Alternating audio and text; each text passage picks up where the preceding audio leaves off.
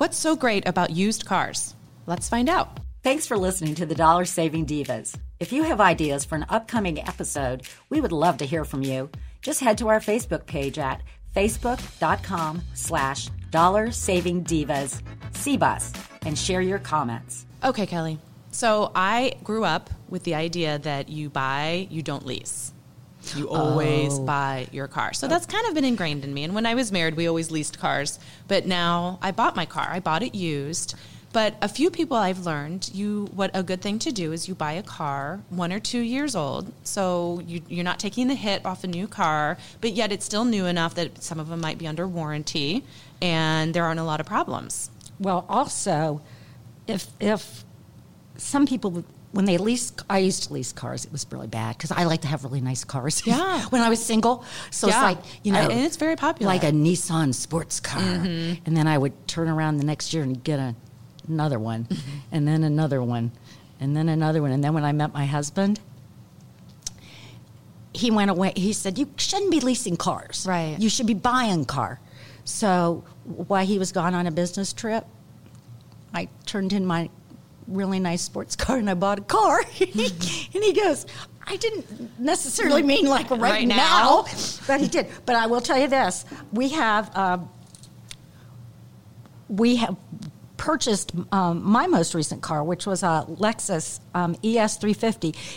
It had 22,000 miles on it, and it was owned by the manager of the finance department at the Germain Lexus dealership. So it got really good, taken care of. Condition, and I'm like, oh yes. So the sales guy that we knew, he said, this is the one you want because it's been really well taken care of. And I was like, I looked at the price of what it would have been new. Right. And then I looked at it, I go, it's not even broken in at 22,000 miles. So those cars go for 200,000 miles. Right. And the difference was ridiculous. I mean, they say, 40% when they walk off the lot, 40% of the value? I've heard 30 to 40. I mean, it's a big percentage. And now people are buying their cars from like CarMax and trailering cars from places. That's what I did with mine. So I needed a minivan. And I looked on Auto Trader, and I knew exactly what I wanted. I wanted a certain color, certain aspects to the car, and because I knew I was going to keep it for a long time. So you can go onto Auto Trader, you can look up all of these different filters, and I found it in Atlanta, and I had it shipped here. How much did it cost to ship? $500. That's nothing. It really was. I was afraid it was going to be so much more, but once I found out that, then the U.S. was my oyster on getting it shipped. Well, but yeah, it was fabulous. And I don't call them used cars. I call them pre-owned because that's what they were. And so many are certified now, too. Oh, like mine, it had to go through 100 different checkpoints. And they actually showed it to me. I also looked for I wanted to know what the care of the car was. Right. So, the book that they had in there had all of the different times that had the gas changed, the oil changed. Did it have new? When were the tires inspected? Right. All that kind of stuff. I keep all of that stuff and too. I keep everything. In my history reports. So when I do hand it in, they know I've taken care of the car. Right. And here's another thing: when you buy a car, this is my husband's trick. Yeah. What's the trick? The trick is you're probably gonna give him a car too. Trade in. Yeah. So, I'm not going to give it to them, but you're going to trade it in. When you go in to buy a car, they ask you if you have a trade-in and go, no, I don't have a trade-in, because you get a better deal.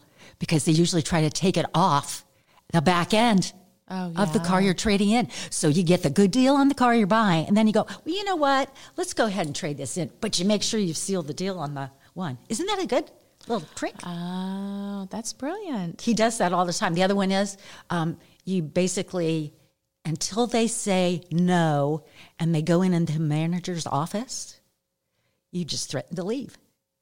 Oh. And usually they'll stop you. So what I do, because I can't stand that negotiation stuff. Yeah, that's not you. Oh, no. I'll go sit in the lobby somewhere, and usually they have, coffee or water or something. Right. I'll just sit there because I want nothing to do with the negotiation aspect of buying a car.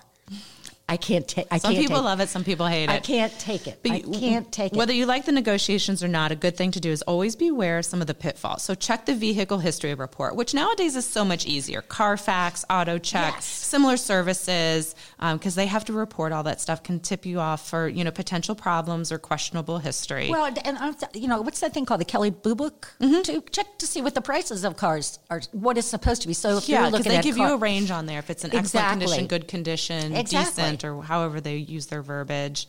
Hidden signs of a crash. Look a car over. Oh yeah, you're paint supposed that doesn't match, uneven spacing between body panels. Open the doors. I have a lot of friends that'll take their car to their like the mechanic. And he'll go up and look. That's on here, yeah. Get a up, second opinion, just like a medical. Underneath the car, because a lot of times it can be underneath. And what are we going to do? Crawl underneath the car? I'm not going to crawl underneath the car. I don't want to get all dirty. You don't seem like that kind of girl. I'm not that kind of girl. But and also try all the buttons and try the sunroof. I mean, make sure windows. Make sure everything works because. The other one I always is make sure you know where the two buttons are. That one is for the gas tank and the other one is for the trunk and the other one's for the hood. Because a lot of times I've gotten in a car, like when I've rented a car and I can't find anything in the car. It's like, oh, I got to fill the car up with gas. Oh, I haven't a clue how to open it. Yes. Tires is another one. Check for the older tires. Uneven wear. That's an easy one. What was it? Is that one of those things? The copper penny at the head of Lincoln. And what was it about kicking the tires? What does that do? Kicking the tires? I don't know. I think that's a guy thing. We use that in my sales job. It would just hurt my foot. They're just tire kickers. They're just kickers. They're just not interested. They just try to look like they're interested because they think they know what they're talking about. Well, there's also, let's talk a little bit about some of the Consumer Reports. They talk about, what are some of the best cars that you can buy, for good bargains, for, medium-sized cars under so many $1,000s. So let's talk a little about that. Talk to me a little bit about the smart bargain cars. Yeah, so these are priced. This is all on cr.org, so you can look this up because this will be a lot of information that we're kind of walking through here. But smart bargain cars, their price ranges are running about $11,000 to $18,000. Two of them that fit within that are a compact car like a Kia Soul, and another one is a mid-sized SUV, Chevrolet Equinox. And they give the ratings here. I mean, a Kia Soul got pretty decent. They get 26 miles per gallon. Reliability was up. Owner satisfaction was just right in neutral. I think that's very inexpensive for a car. Right. They have 11,000 to 16,000. That's good. Sounds like a good teenage car. The Equinox, 18 miles per gallon, which isn't quite as good. Reliability is up, but owner satisfaction was just okay on this one. Well, and here's some ones under 20,000. Talk about, that Mazda. That's a cute little car. That is, yeah. So they have Mazda 6 on here and a Hyundai Santa Fe Sport. I've never heard of that one before. Yeah. Yeah. 14,000 to 19,000. Yes, those ratings are pretty good as well. Yeah, I love Consumer Report because you can really get a lot of really good information. And there's my car, my Lexus ES 2016. Mine's older than that, but they range anywhere from because it's used obviously 23,000 to 25, and that's right at what we paid for mine. Yeah, and those cars, they can run forever. And look at the ratings on that. That's got an overall score of 80. It's extremely reliable. Some people get my car now and they think it's still new. Really? Yeah, but I don't keep. Well, my husband puts everything in the kitchen sink. It probably puts the kitchen sink in the car too. But I keep my car very clean. There's no papers in the side, little things. Nothing. There's no stuff.